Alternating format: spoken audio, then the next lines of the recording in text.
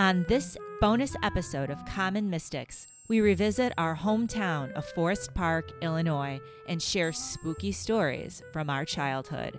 I'm Jennifer James. I'm Jill Stanley. We're psychics. We're sisters.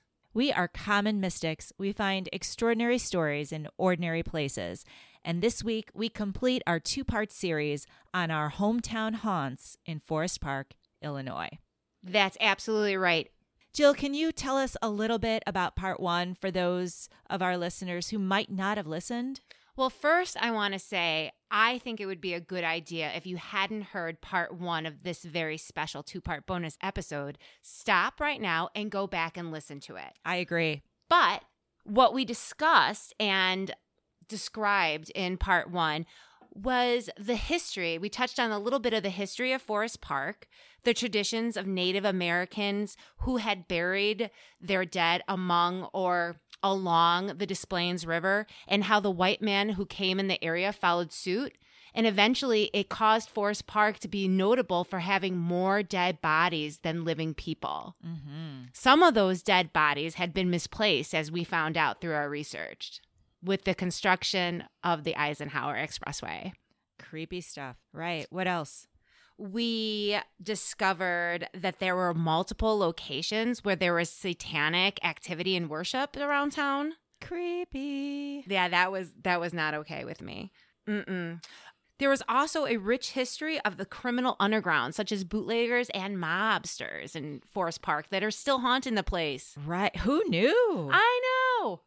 So today we're going to do part two and talk more about our personal spooky experiences, as well as those of some of our friends who also lived in Forest Park. Jen, let's get right into it. Bring us to Burkhart Court in Forest Park. Describe that location for me. So we had some friends who lived right on Burkhart Court in Forest Park, which is a little street just north of Madison Avenue. Now, Madison Avenue is downtown Forest Park. That's where most of the traffic, the shopping, the restaurants are. It's a busy happening place. And yet, if you turn north on Burkhart from Madison Avenue, it feels strangely secluded. Would you agree? Absolutely. So our friends Jonathan and Megan lived in the house that was the last house on the left on this little dead-end street, Burkhart Court. If you went to Burkhart Court at night and you tried to get into their house, the scariest thing is if the door was locked, because then you would have to wait for someone to come open the door. And all you're thinking is like, come on, for absolutely no reason. You were just anxious about getting into the house and getting into their living room. That's nuts. It's true. So I want to share with you one of Jonathan's stories from the house on Burkhart Court. So tell me what happened to Jonathan. So when Jonathan was a little boy, I think around 8 or 9, he was sleeping in bed and it was late at night, and he was woken up by the feeling that someone was watching him. Ooh. And his eyes, when they adjusted in the dark, it looked as if there was a figure standing in front of him. And he was immediately scared. And noticed he had trouble moving. And as he was just looking at this figure, it came clear to him that he thought that this figure was an alien. What? And he still was feeling trapped by unseen forces, unseen hands holding him down in place. Oh, no. Eventually, he went back to sleep. But when he woke up later on, he was in the exact same position. That's creepy. Mm-hmm. So even if he was like dreaming and it didn't happen, how like consciously he was in the exact same position in his dream, a little weird. Totally weird. Ooh, that is freaky. Mm-hmm. You were also friends with his sister who lived in the same house. That's true. My Meggie. Tell us about Megan. Megan had shared a story with me that's crazy creepy. So their house was essentially an apartment building. The front door, when you opened it up, there were stairs leading up to a porch, and then 2 doors, one into their living room, and then down the hall a little bit on the porch was another door that led to steps going upstairs to the upstairs apartment. Well, the door to their living room had 3 glass windows in the door so you can see if anyone was on the porch. Okay. So Megan, one night, I think it was a Saturday night, Megan was watching TV in the living room and she heard the screen door from the porch bang. And she was expecting her younger brother to run up the stairs and come into the living room, as he often does. She didn't hear any footsteps, and no one came into the living room. So she looked, and in the 3 windows that were in the door, she saw a dense black figure that looked to be hooded, as if it was wearing a cloak with a hood. No. She was so scared. Holy cow. Mm-hmm. What did she tell you she thought it was? She said she thought it was death. Wow. Like the Grim Reaper. I know, crazy. That's crazy creepy, Jill. Mm-hmm. Oh. Well, I have another creepy story. Tell me. If any of our listeners listened to our bonus episodes about our mom and our grandma, then they know that we grew up with a brand of Catholicism that was intertwined with the supernatural and the practice of earth magic and the divination arts. That's fair. Yeah, wouldn't you say? But we went to Catholic school with many friends who did not have the same supernatural inclinations. And our sister Jessica was in school at St. Bernardine's Catholic School with 2 good friends of hers. We'll call them Emily and Allie. Emily, Allie, and our sister Jessica were really, really tight friends. So I know this to be true. Now, Emily and Allie's families were both strict Catholics. Emily and Allie wanted to try out the Ouija board, and their parents said no. They could not have a Ouija board or a spirit board. It was the devil's play. Little Catholic girls don't do that. Mm-hmm. Okay, you're asking for bad news if you do that. Mm-hmm. But they would not take no for an answer. And when their parents wouldn't buy them one, they decided to make their own. So they found a scrap of wood in a rectangular shape from Emily's dad's woodpile in the backyard. And they made a Ouija board or a spirit board by writing yes and no and the numbers 1 through 9 and the letters A through Z. And then they used a glass turned upside down as the planchette or the indicator that you would push around the board when you're having communication with the spirits, right? Uh-huh. And so they knew that their parents would not allow them to use this. Right. So they waited until a day when Emily's family wasn't home. And then they went into her living room. Uh-huh. And they sit in the middle of the floor. And they're sitting knee to knee. And the board is balanced on their laps. And their fingers are on the glass, which is turned upside down on the board.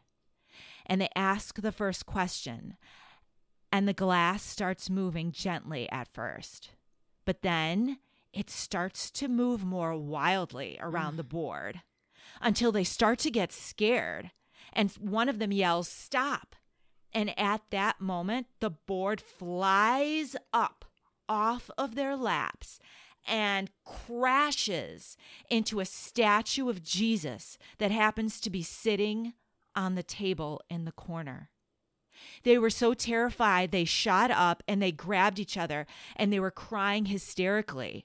And that's when Anne, Emily's older sister, walked into the room and found them hysterically crying. Oh my God. And from that day on, they weren't allowed to be friends anymore. Their families would not allow them to hang out together anymore. Oh my God. Do you believe that? That's crazy. That's crazy. That's really crazy. You have some strong thoughts on the Ouija board. What do you mean? Do I? Yeah, you did. You had some strong thoughts on the Ouija board, how if you make your own, you're asking for like double the trouble. It makes it more special. You're right. I forgot that we talked about that. Absolutely. I do think that if you put a lot of energy into creating something like a spirit board, that intention of even creating it, I think that alone can conjure up something. Mm-hmm. I think it makes it even more powerful. I'm not doing it. Nope. Yeah, neither am I. So our next story comes from our friend Veronica, and she lived across the street from us. You spent a lot of time in that house. I did. And this first story is just about me spending the night with Veronica. You know what I mean. We were in Veronica's room, and the light fixture in the room was very plain, and it was just really a light bulb screwed in, and To the socket? It had to the socket, right? And it had at one time that metal Pull cord? that metal chain that you pull down, to turn it on and off. But that had broken. So the light was broken and it was just off. So in a room there were like lamps, and because we were spending the night, I had like a flashlight, and that's how we lit the room. Well, we were laying in bed and we were giggling, doing just saying like ridiculous things. We weren't talking anything spooky or anything. And all of a sudden, in the middle of the night, the light turns on. Oh my God. And there's literally no way to turn on the light physically. So what happened next? We scream. I remember her dad being in the room and us explaining to him, like, no, that light turned on, because he was like, what's going on here? And we're like, no, that light turned on. And I can't believe it, but Veronica told me I did spend the night and I did not go home, which I find really unbelievable. So we lived right across the street from Veronica. That's right. And our house was a bungalow built in 1912. It had a basement with a basement apartment, a main level, and then 2 bedrooms and a bath upstairs. But it was the part of the house that faced the street, or the front half of the house, that I always thought was the creepiest. And Do you agree? I totally agree. I totally agree. So, for instance, like the front door was, of course, in the front of the house, and there was this small foyer and a creepy closet.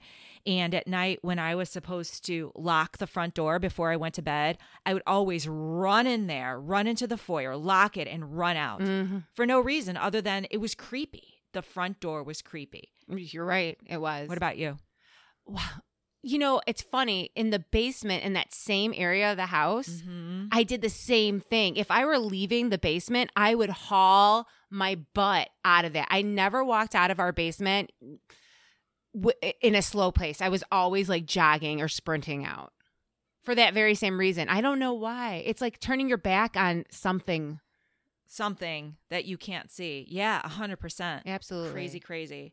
Now, upstairs, we slept in the bedroom in the back of the house, but Mom's room was in the front of the house overlooking the street.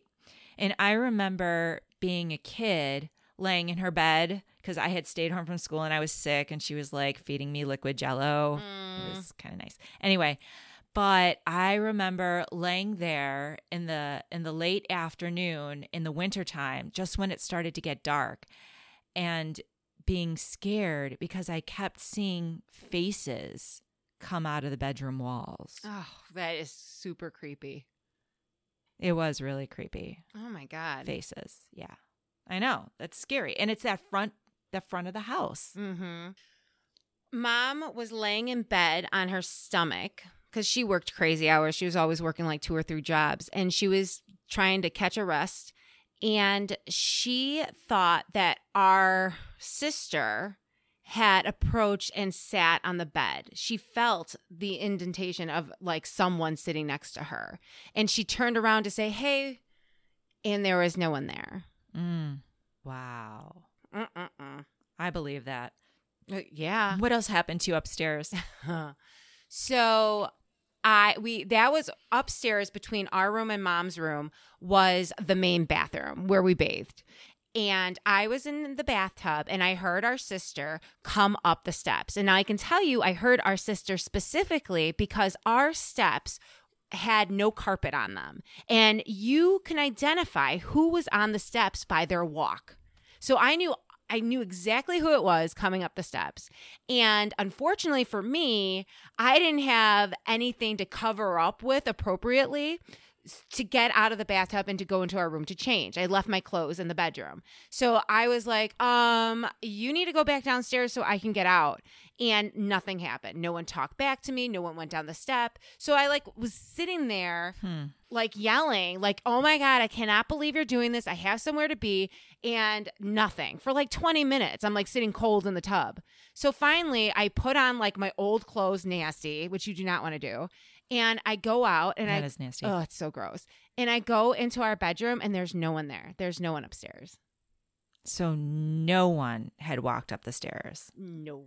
Creepy. I believe it. Did I ever tell you about my sleepover? Yes, but can I tell you one more funny thing? Yeah. It's about you. Go ahead. When you were older and needed your privacy, you were able to take over the den that was downstairs as your bedroom. That's true. That's right off the dining room. You had gone somewhere, I don't know where you were, but I too felt the need for some privacy, and I wanted to see how it felt to have your own room for the night. So I tiptoed into your bedroom and snuggled in your day bed, and I felt so comfortable. You're not laughing. Goldilocks. Exactly. This bed is just right. So I'm laying in bed and it's, I'm fine. I'm excited because You're laying in my bed. Yes. And I'm feeling I'm feeling good about it.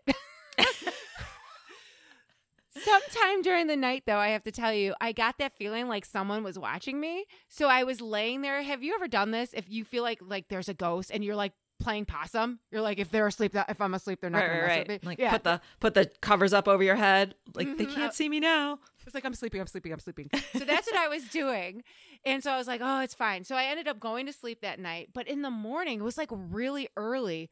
The doorbell starts ringing. And the doorbell chimes were right outside your bedroom door. And they were ding, ding, ding, ding, ding. Someone was going buck trying to get in the house, to get someone to answer the door. So I was dude. So I was I don't know who this is. So I get up and I check the front door. No one's there. So then I go and I walk through the house to the back door, down the stairs. And as I'm approaching the back door, you're walking through the gate. And we make eye contact. And I'm why are you ringing the doorbell? I remember that. You were all bedhead, half asleep, and you were and you're why did you ring the bell? And I was I didn't ring the bell. I have a key. I live here. What is wrong with you? Yeah. Remember? And then I do remember. Because then I walked into my own cold bed. Did you weren't you why is my bed warm? I didn't go right to bed, so I didn't even realize that you had been there. Oh, that's good. That is so funny. So some ghost helped you out, because I would have been really pissed to come home and find you in my room. And they knew that too, because they were ding, ding, ding, ding, ding, ding, ding, ding. So there weren't all bad ghosts in the house. That is funny. And tell me about your stories you were going to tell. Okay. So I was about in third grade, and I was going to have a few friends sleep over. And there were 4 of us all together. So 3 of my friends were sleeping over, and we didn't have a lot of space in the house. So instead of sleeping up in the bedroom where you girls were, we camped out in the front room, in the living room, by the front door, in the front of the house. And that sounds like fun. It was. So we had our sleeping bags, and we were giggling and talking and playing games, and it was getting later and later. And Dad came down at least once already to be you girls need to stop talking and go to sleep. I mean, anyway, so we were already kind of in trouble, but we were waiting for midnight, because you've heard of the legend of Bloody Mary, of course. Of course.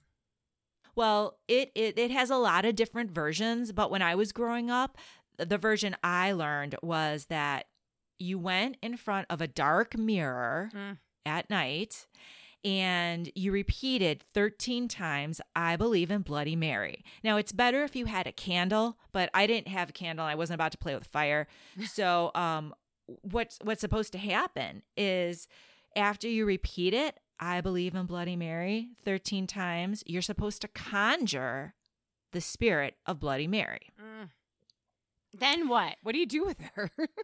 I don't know what you do with her then, but that's not the point, Jill. The point is to conjure her. Gotcha.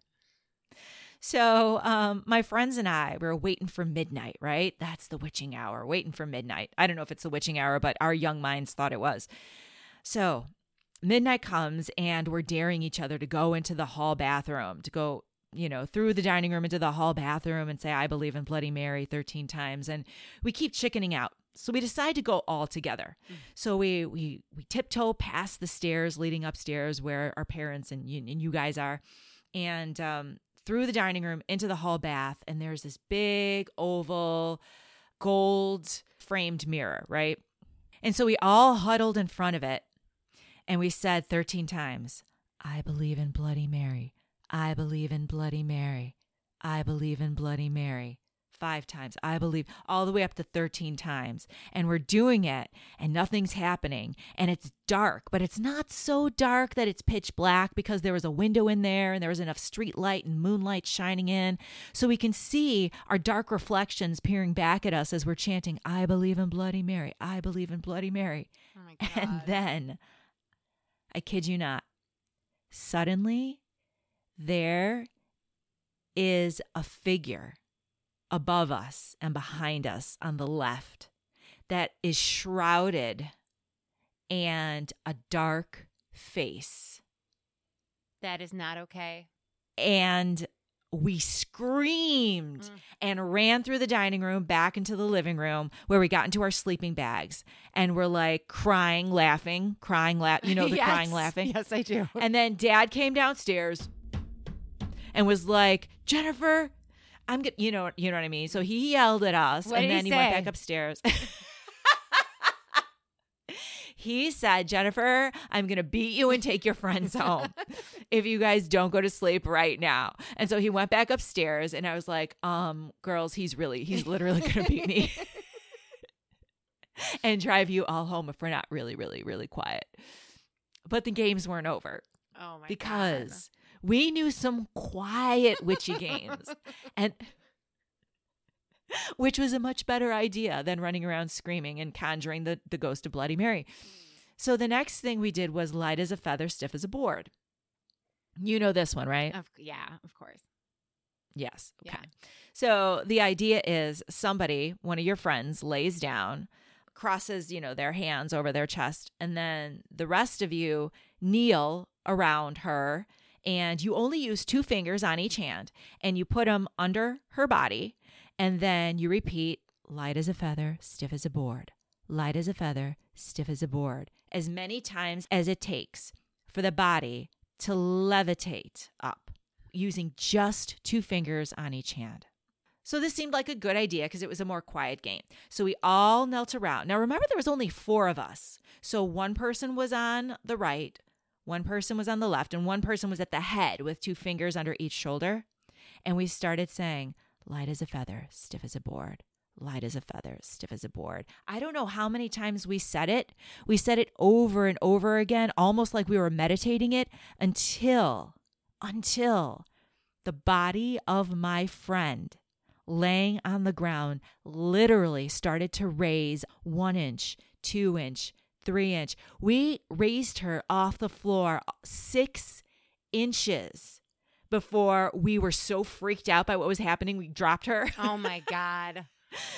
We dropped her and then we stopped because it was just too much at that point. Oh my But God. yeah, that totally worked, and it was freaky.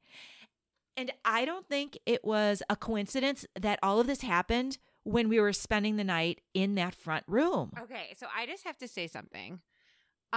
When Jen was originally, when we were talking out our stories that we were going to share with you, she's like, didn't you ever do I Believe in Bloody Mary? And I was like, yes, I've done it, but it never worked. Like, oh my God. No, it worked. Oh my God. It absolutely worked. Light as a feather, stiff as a board. That's crazy too. But the Bloody Mary thing, that gave me nightmares. Just the thought of it. Yeah, that was scary. Oh my God. She says hi, by the way. Oh, stop. That's not right. So do you believe our house was haunted?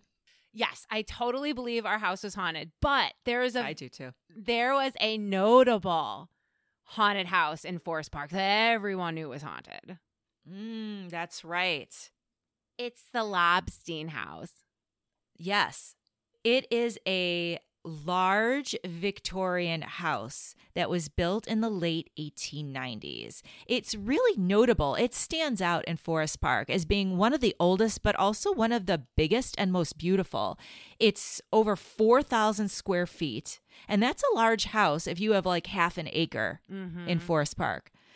It had a huge covered porch on the front of it, a turret, and it was painted a deep green color, had all of this intricate millwork around the eaves, and of course the stained glass windows. I mean, it's still there. It's just a gorgeous home. It is. It's breathtaking. And it was a block away from St. Bernardine's, where we went to school and church. That's right. And we used to walk to and from school, and yet we never walked in front of that house. We never even walked down that block on Elgin. For some reason, it just didn't feel right. We always either cut through an alley or took a different way, but we never wanted to walk directly in front of that house. And if we had to go down that street, we would cross the street to give us some distance. I mean, it had that sort of energy. It was just emanating ghosts. So do you think other kids around town knew or felt the same way about that house that we did?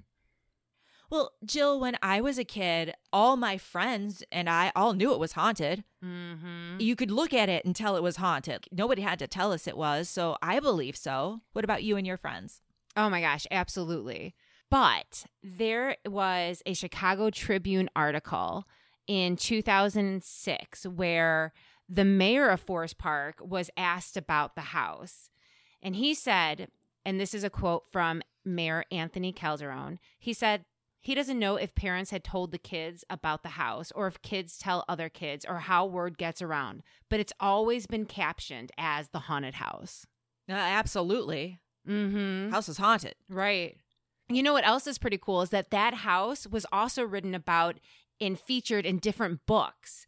The National Directory of Haunted Places features the house, and that book was by Dennis Williams Hawke, and Haunted Chicago, Famous Phantoms, Sinister Sights, and Lingering Legends by Tom Ogden. Wow. I did not realize it was that written about. That's crazy. Yeah, it's notable, not just for Forest Parkers, but around the surrounding areas. Nuts. Well, we looked a little bit into the lore surrounding the house, and people say that Mr. Lobstein, the owner of the house, had a wife named Adeline or Addie who died giving birth in the house. Okay. And she is purportedly one of the ghosts that haunts it. People also say that the child that she died giving birth to, Charlie, was supposed to be insane and that he committed suicide in the attic by hanging himself at the age of 12. Oh, my. And Charlie is purportedly the other ghost. So that's the lore, the story surrounding the ghosts at that house. Have you heard any accounts of modern day happenings as far as haunted activity in the house?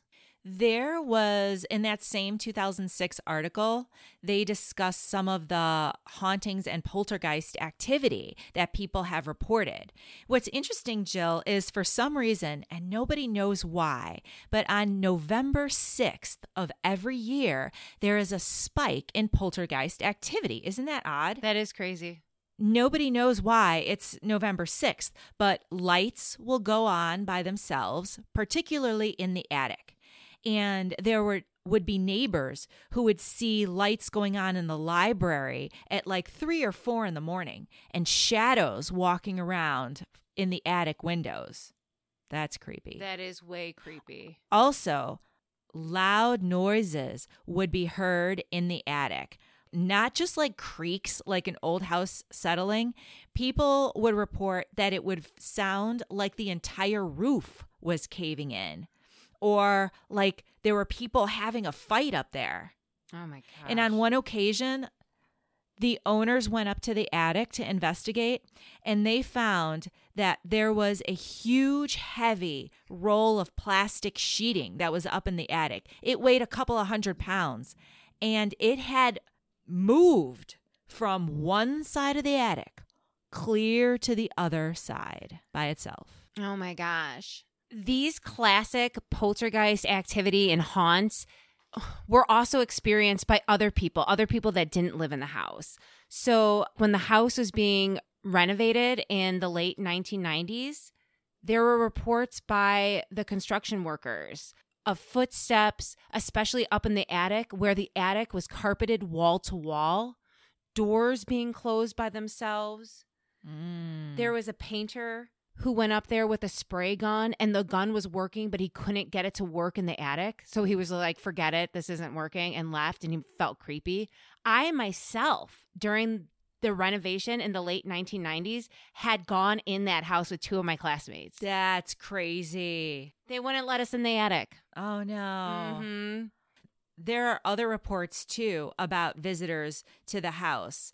In particular, there was one that reported seeing a female figure with long brownish hair sitting at the end of the bed. Oh, God.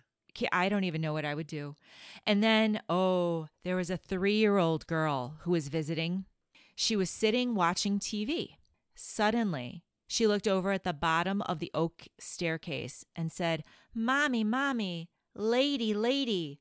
The little girl said she saw a lady standing there in a white gown. Oh, my gosh.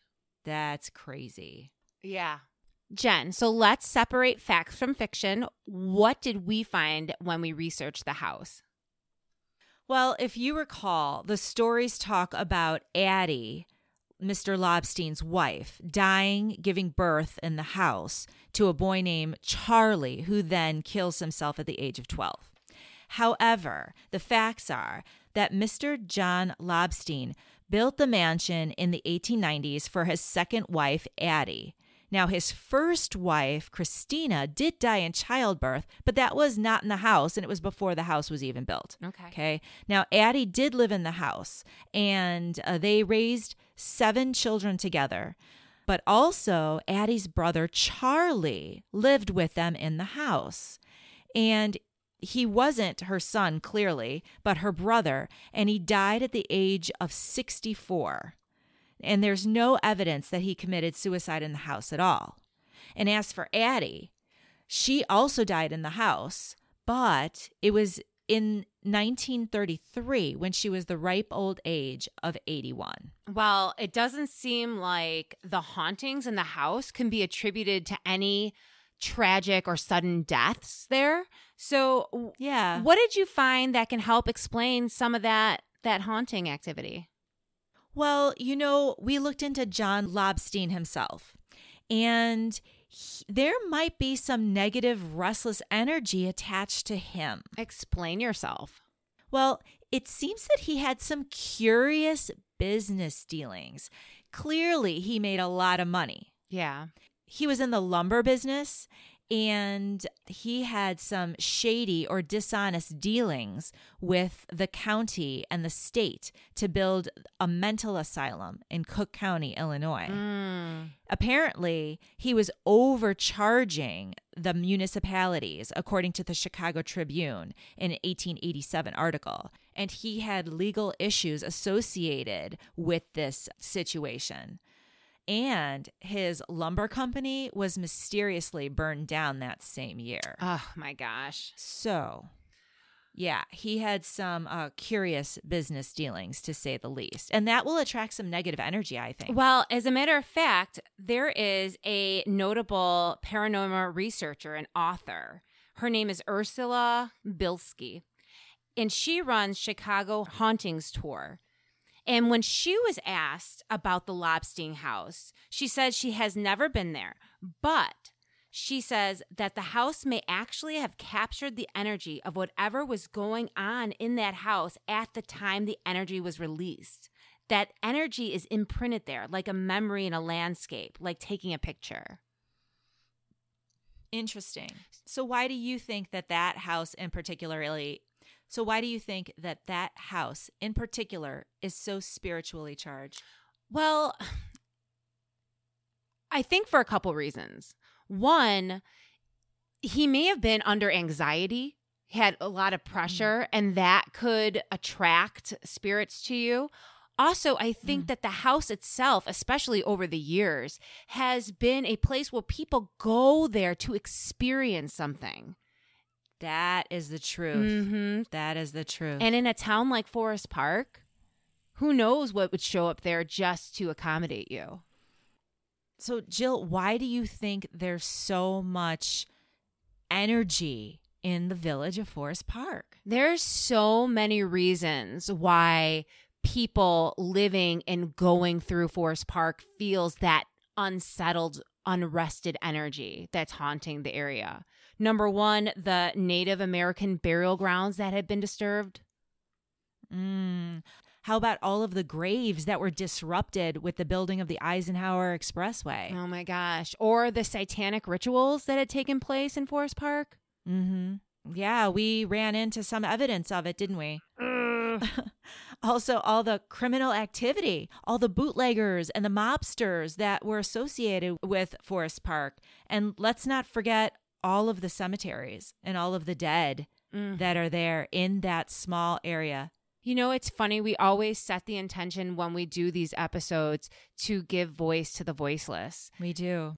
I think in Forest Park, in the case of Forest Park, we're giving voice to those spirits that still call Forest Park home, and that the living is only visiting there for a very short period of time. Wow.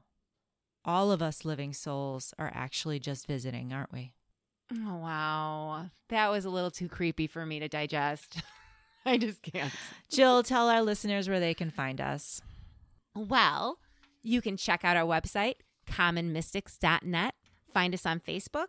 You can listen and subscribe to us on Amazon Music, Stitcher, Spotify, Google Podcast, Apple Podcast, where you can leave us a positive review so other people can find us. And lastly, this episode is dedicated to our Forest Park friends, both living and deceased, whose stories were included in this episode. Jonathan, Veronica, Jessica, Lisa, JR, Megan. Hi, Megs. Dorothy. Thank you all for sharing your stories with us. And inspiring us. Thank you. Good night. Thank you and good night.